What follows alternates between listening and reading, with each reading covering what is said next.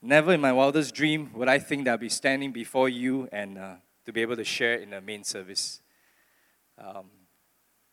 Once you hear my story in the next 30 minutes, you understand why I said what I said.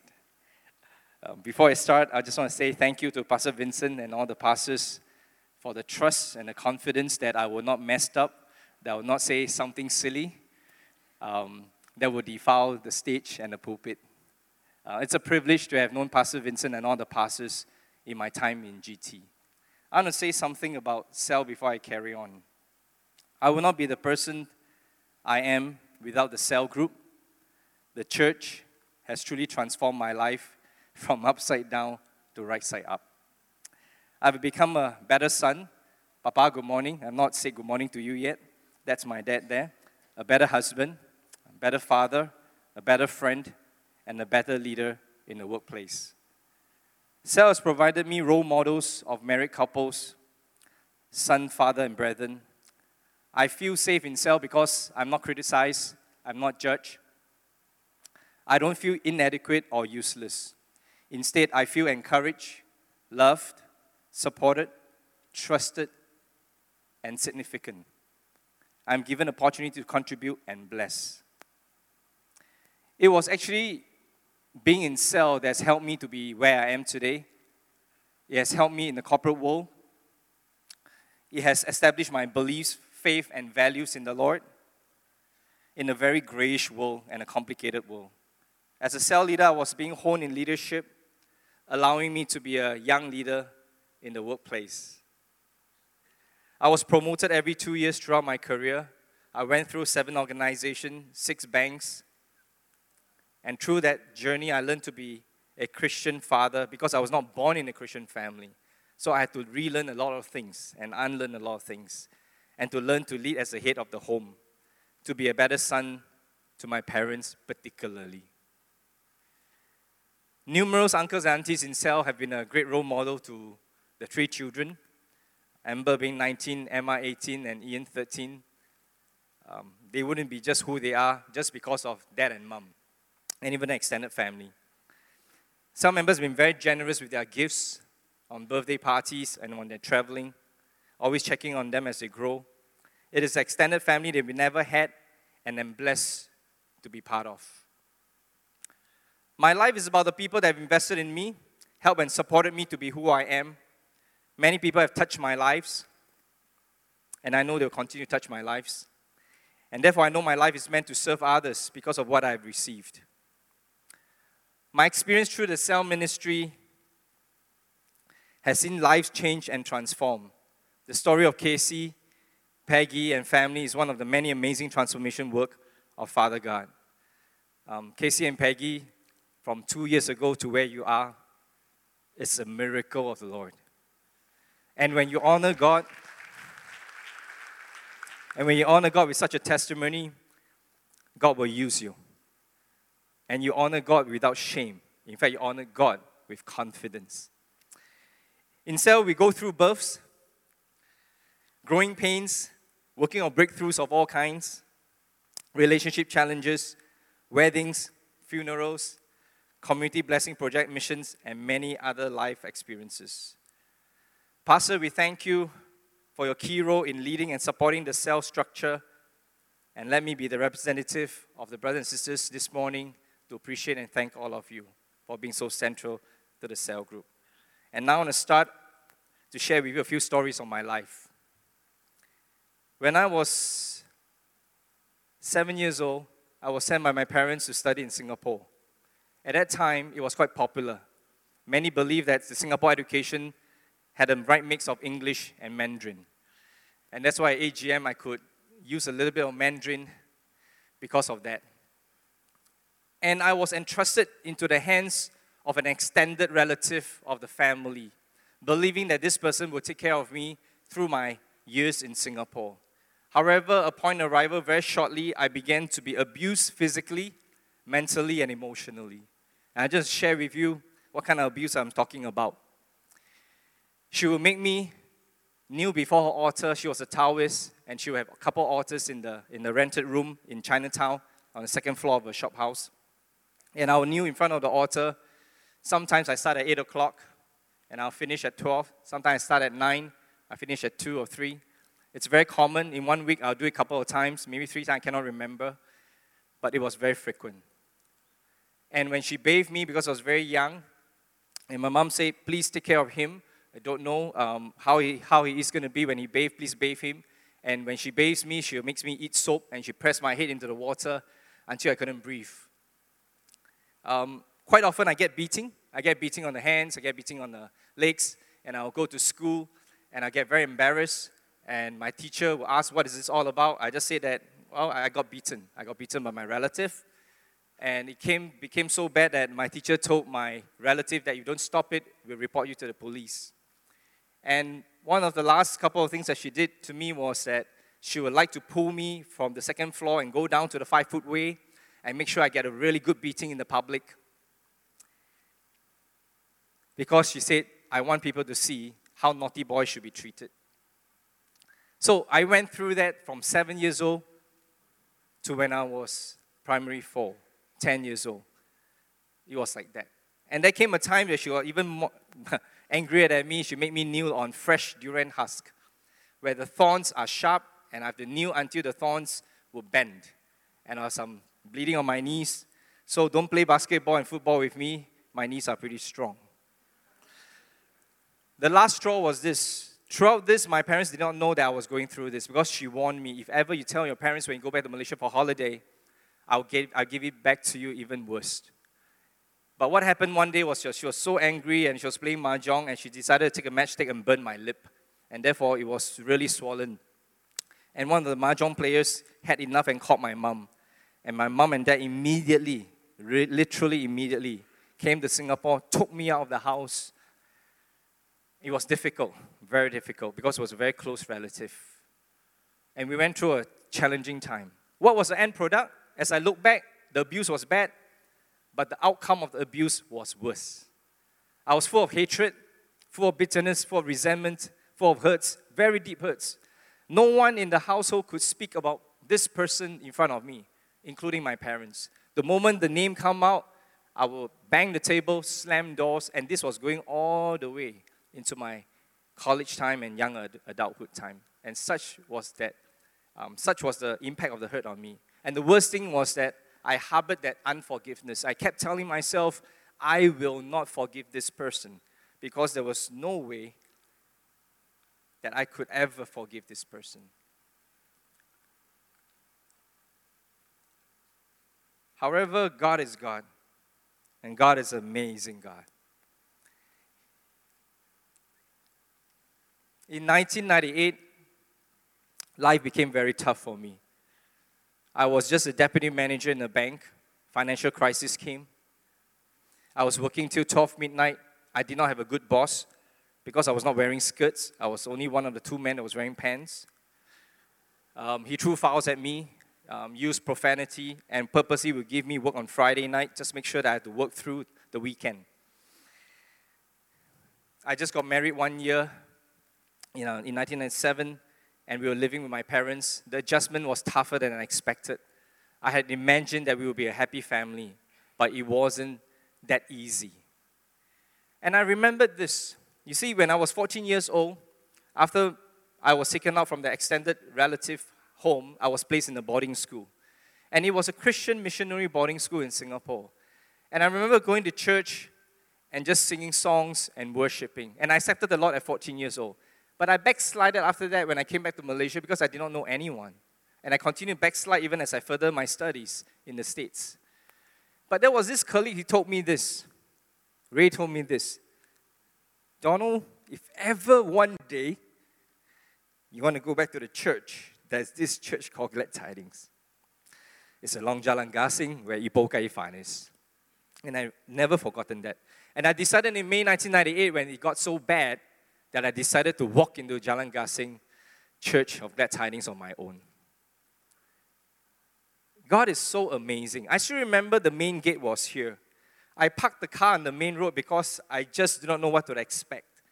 And when I just crossed the line to the main gate, and a friend of my mom wind down the window of the car, she was just driving in, and that was Sister Mayap, and she said, Donald, you are here. I say, hi, Auntie. And she brought me in and sat me at the back with a lot of uncles and aunties. I was only 26 years old. And I said, wow, I don't think I'm going to come to an old church.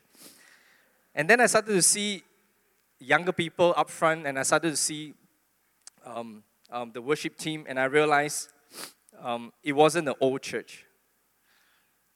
I didn't mean to say that there's no place for uncle and aunties, but at that time, if you knew how I felt, I needed someone I could relate to. I filled out the visitor form, and I had a beautiful mug. Till today, the mug sits at home. It has been cracked by someone. I think my PA in the bank was washing, and it cracked it, but I put it in the display cabinet today because I'll never forget what it was written on the mug. Love God, love people. And I had a call. I filled out a visitor form. I had a call the following week when I was walking in Pasar Malam, and Kenneth, the cell leader, called me. And I decided to go to cell. I was desperate to find a certain level of just joy and purpose in life. And at that point, it was very lacking. I went to the cell. I'd never been to cell, even though I was saved at 14 years old. I never had a chance to really go to a cell group. And I could see laughter. When I say see, because I couldn't feel, I could only see. I could see joy. I could see openness. I could see people worshiping God. And I said, this is very real. And I said to myself, I want what they have. And I hope that this is sincere and genuine, which it was. And that began an amazing journey of slowly going through the inner healing and deliverance.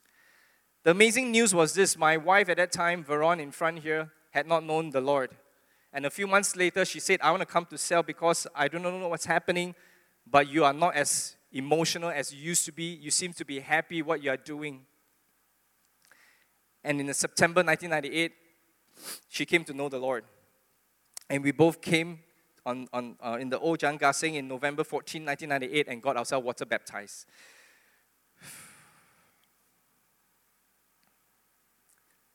In the same year, a visiting speaker came, and I was sitting at the balcony. So all these months in the year of 1998, I was only sitting in the balcony. I couldn't find myself to even go up front. And this pastor said, today there are some people that are hurting really badly in the congregation. And I want you to come and to forgive the people that have hurt you. I'm going to pray for you. Because there is healing in the Lord. And because I was so desperate, I went out front and I was slain. Before that, I used to laugh at people who were slain in the front.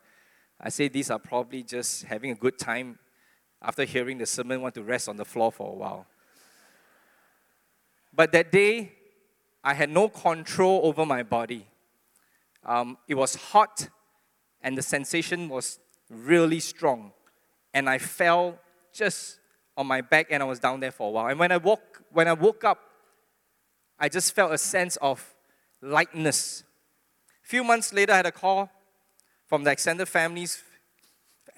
relative family, and we were told that this extended family has passed away. And I was the driver that drove the whole family down to Singapore. And I remember my question to myself was, have I truly forgiven her? And the coffin was placed here in Singapore. They live in a HDB flat. They have moved out from the Chinatown shop lot. And mom went, dad went, sister went, Veron went, and I was the last one. Because I did not know whether I would face her with hatred and anger or with forgiveness. But when I stood before the coffin, and I will never forget that day because in my mind, what came to me was, she does not know the Lord. That was all it came to me. And I knew at that point in time, God has truly healed me and delivered me. I do not know how to express the fact that after so many years, only at the age of 26 years old, I could let go everything that I faced when I was 7 years old. All I can say is that God is a very loving and amazing God. And with that, I want to give you this scripture. It's found in Joshua chapter 1, verse 6 to 9. I didn't expect the lighting here to be a little dim. Sorry about that, guys. 46, so neither here nor there. You need glasses, don't need glasses, that kind of situation. Yeah. I'll try. Yeah. If you are there, please go to the verse. It's a verse that was released unto me when I was a very young Christian. And it's a beautiful promise that the Lord gave me. It was found in Joshua chapter 1, verse 6 to 9. Be strong and courageous, because you will lead these people to inherit the land I swore to their ancestors to give them. Be strong and very courageous. Be careful to obey all the law my servant Moses gave you. Do not turn from it to the right or to the left, that you may be successful wherever you go. Keep this book of the law always on your lips. Meditate on it day and night, so that you may be careful to do everything written in it. Then you will be prosperous and successful. Have I not commanded you? Be strong and courageous. Do not be afraid. Do not be discouraged, for the Lord your God will be with you wherever you go. I received this when I was just a 2-year-old Christian. And this was given to me. At that point in time, after being delivered of my past hurts, and I had this scripture, I said to the Lord, me leading people into the promised land, me being prosperous and successful, please understand, I only got to see my parents twice a year.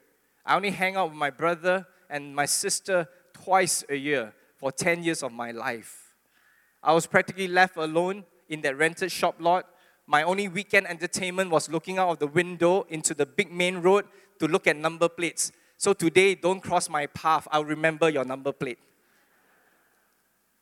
I was not allowed to attend sports day. I was not allowed to go out with friends. I only get 2 school shirts in a week of 5 days. I was a smelly kid that you don't want to sit with, nor eat with, or nor play with at recess. But this was given to me. Cell gave me an identity. Cell gave me a purpose. Cell was a family next to my bloodline family. It was difficult to forgive my parents, even though they had meant well for me. I never understood why I had to leave the family to go to Singapore. My sister came later. She had the wonderful treatment for this extended family while I had that treatment. So she had business class and I had cargo.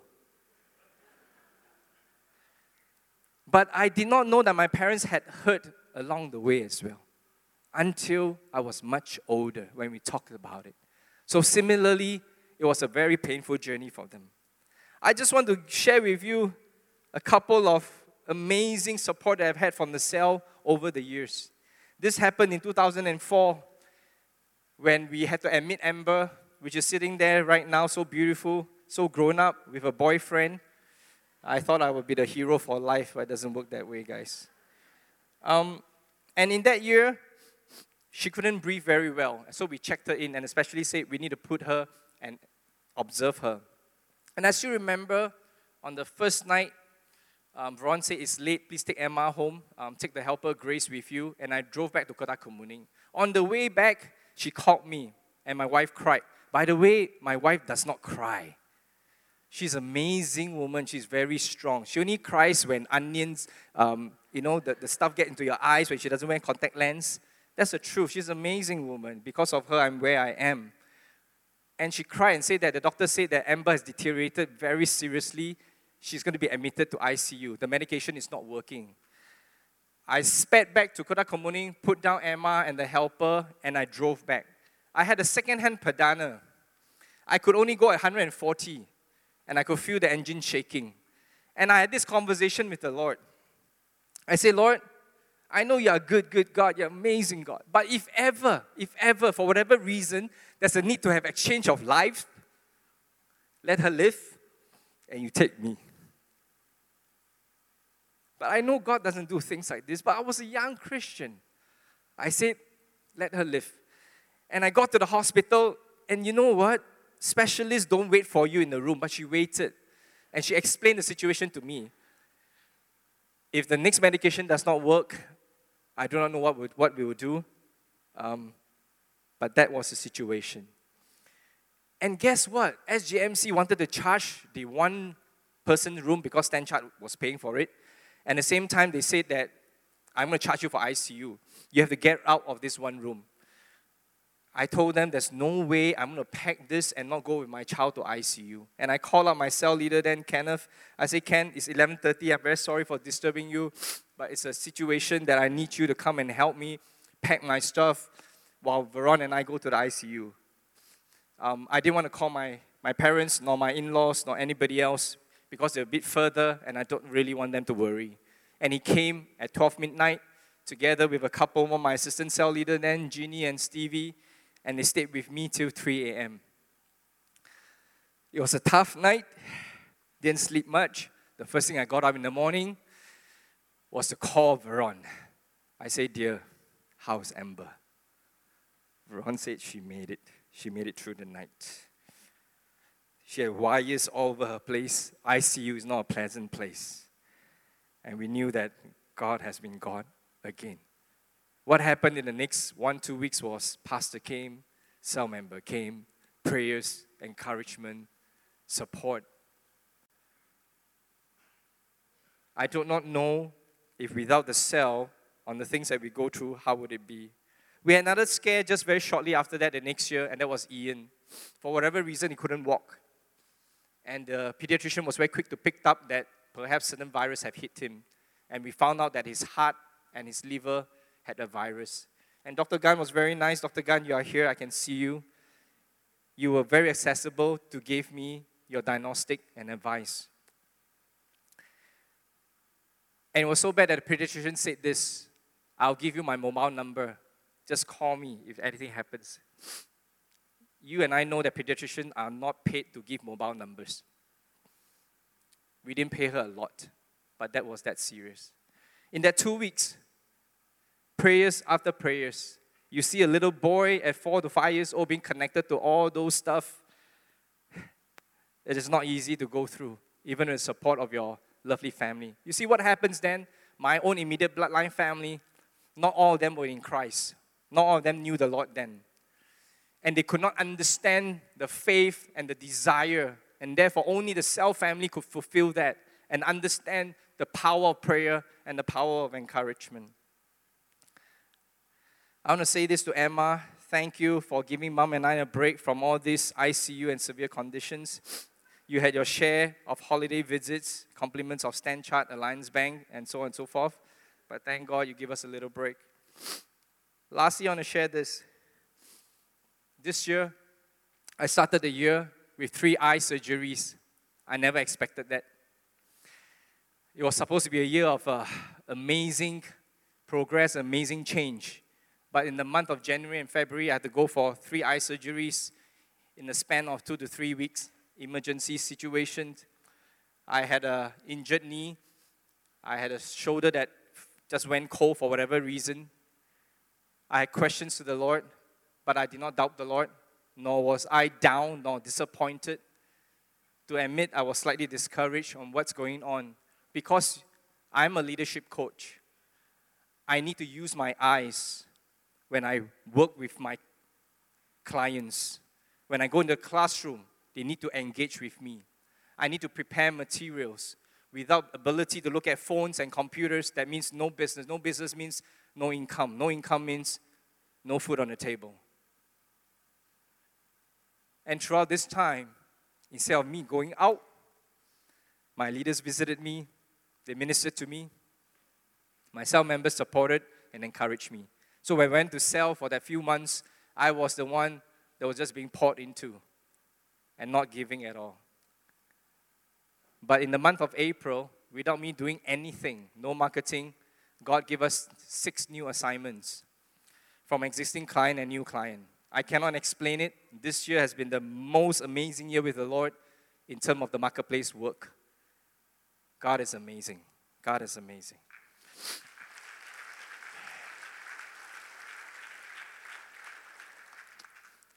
I'm going to share a portion of scripture that's been very instrumental through these last few years, which is found in Jeremiah chapter 29, verse 11 to 13. All of us know this scripture very well, but there's one part of it that I want to emphasize that may not have been read as much or been spoken as much. and that is found in verse 13. So in verse 11, in Jeremiah chapter 29, it says, "For I know the plans I have for you, declares the Lord. Plans to prosper you and not to harm you, plans to give you a hope and a future. Then you will call on me and come and pray to me, and I will listen to you. You will seek me and find me when you seek me with all your heart." That was the last part. If you will seek me and you will find me with all your heart. I'm going to end by telling you what's happening to my life now. I made sure that I will not miss it out, and therefore I've typed it out. All my family members, the bloodline family members, have received the Lord. We have full salvation in the family. We have reconciled. I enjoy the times I have with my dad and mom. I thank God at 78 and 77, they are still around for me to have conversations. I've been privileged to serve the cell for 18 years. And God willing, I'll continue to serve for the long, long time. And be honored to be on the board for 8 years. Who would have thought a kid that have gone through that would have that kind of privilege? Today, I have left a 20-year of banking career where the Lord has positioned me from a management trainee to a director level and made me into a leadership coach. Today, I coach CEOs, senior business executives, business owners of multinationals, large organizations, where I work with them on their lives, marriages, families, business performance, and everything else. I never thought for one moment, with every conversation I work with my client and coachee, that I will be the guy that the Lord will choose to do what I do. My family only priority in life is to be the center of the Lord's will, to grow in His character, faithfulness, and obedience as we receive His grace and provision. Cell is my second family, next to our bloodline family, equal importance. And because life is challenging, God has given us a cell support group for us to have a fulfilling and purposeful life. With that, I just want to invite you to close your eyes and bow your heads as I invite the worship team to come up.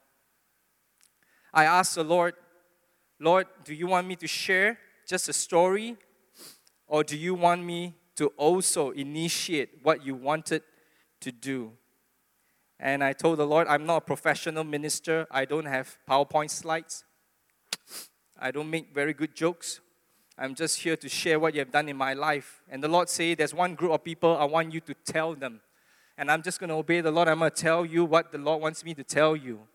The Lord is saying, just as Donald has received his inner healing and deliverance, every one of you sitting right here can receive the same inner healing and deliverance. Every deep hurt that you have had, be it from, you may be an adult sitting here, you're 60, 70-year-old, but you have been hurt before by your parents. You have been hurt before by people.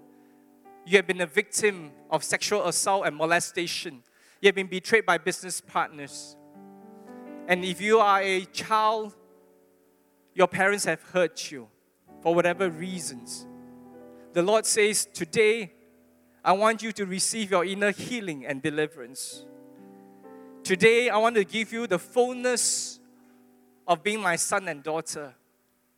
The two words that the Lord is giving to you is, there is joy and there is living hope. It doesn't matter who you are, whether you have a dato in front or you does not have. It doesn't even matter whether you are known or not known, what car you drive, it does not matter. Do not miss out on the fullness of living in the Lord. Do not be hurt anymore. Do not be disappointed anymore. But today, receive what the Lord has always intended to give. And if you are the person with all eyes closed, please, nobody looking around, I just want you to respond to the Holy Spirit. If throughout that sharing, you could associate with the sharing, and you know today the Holy Spirit is speaking to you, I'm just going to ask you to put your hands up and acknowledge it with the Lord. Not with me, but with the Lord. Just put your hands up and acknowledge it with the Lord. If you are the one that the Lord is calling out to this morning to be healed, not physically only, but inner healing, Can I invite all of you to stand, please? Thank you. Thank you, Lord. Thank you, Lord. Thank you. Father, I'm just going to pray a short prayer. And Father, that you will bring out whoever you want to bring out to the front. That there will be no consciousness.